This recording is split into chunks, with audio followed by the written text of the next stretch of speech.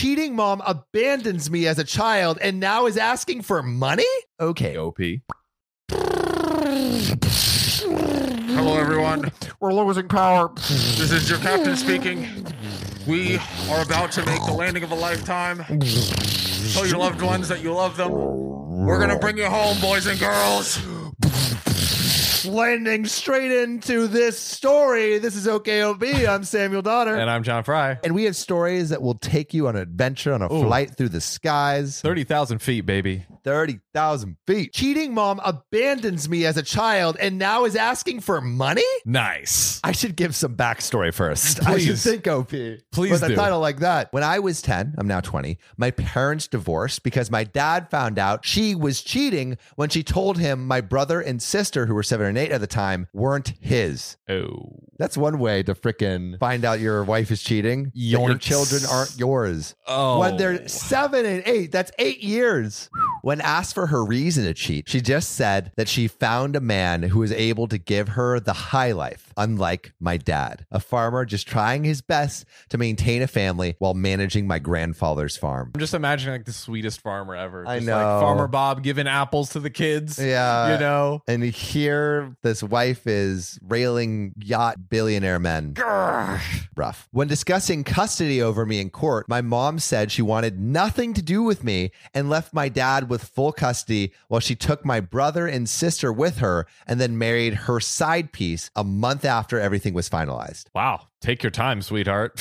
Of course, with the rise of social media, she only includes me in family photos to make herself look good, even though she tosses me to the side afterwards. Classic. I don't even have a relationship with my siblings because they look down on me for classist and petty reasons. That's so crappy, dude. God, just- So crappy.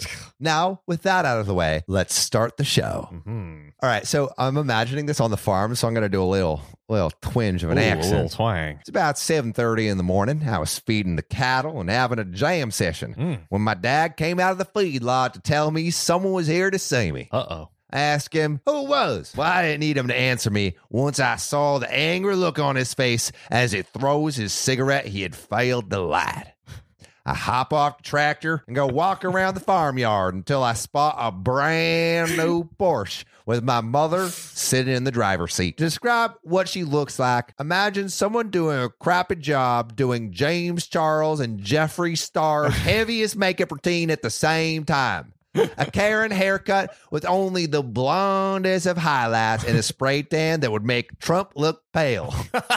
If I had a Ford truck I love this. commercial- I love this. I often wonder if she'll ever do a face reveal just so the whole world can see that hunk of Swiss cheese under all that. Oh my God. I walk up to her car and politely say, "Hey there," to her before she wrinkles her nose and looks at me in disgust. Entitled mom, don't you have anything better to do besides wear those filthy rags and take that wad of chewing tobacco out of your mouth? Honestly, I'm embarrassed that you're even my son looking like that.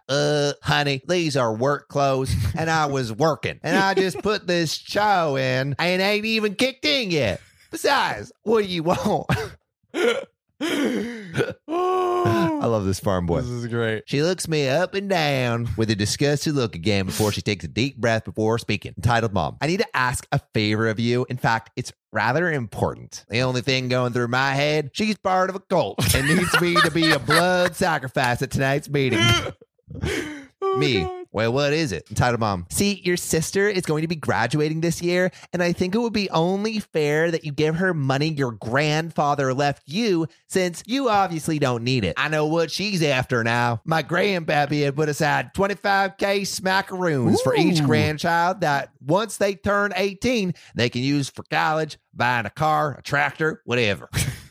The only catch was you needed to either graduate high school or obtain a GED.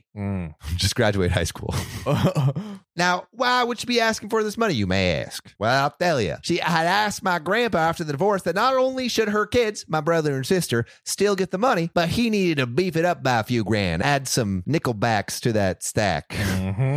My grandpa, out of spite, took the money originally meant for them and put it all in mine and told her only his actual grandkids get the money, which honestly is like a good move because she cheated on him with another. Oh, yes. Yeah, she cheated on the blood. with another man with a high life. So, maybe that high life will treat you to some money. You're not the father. Yeah. A few years later, when he passed away, my dad had added some of his inheritance into it. So when I graduated, I ended up with $93,000. Wow. I have spent $27,000 of it on a tractor and put the rest in savings. Yeehaw! And I add it on to every paycheck. Well, if the tractor is like an investment, Yeah. Not a bad idea. He's working the fields. He's working the fields, This is baby. money. Tractor equals money. Yeah. That green tractor equals greenbacks, baby. Mm-hmm. Me. Why would I give her any of my money? She doesn't even speak to me anymore. Entitled on. Because it would be only fair since your grandpa denied her that money. And that's money that she deserves because she'll be attending college unlike you. Plus, as her big brother, you need to be responsible. Me. That money was left to me to use as I wish, and I shall wish it be used by me.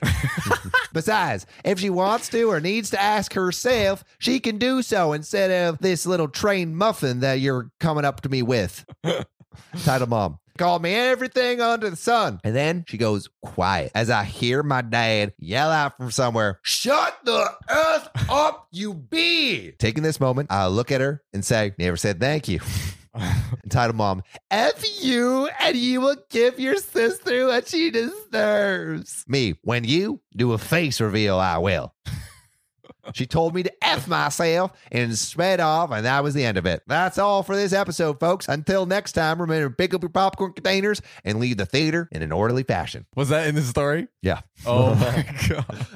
Dude, OP is a great writer. Number one, yes, OP is a great writer. The Southern accent made that story 14 times better than it would have been otherwise. Thank you.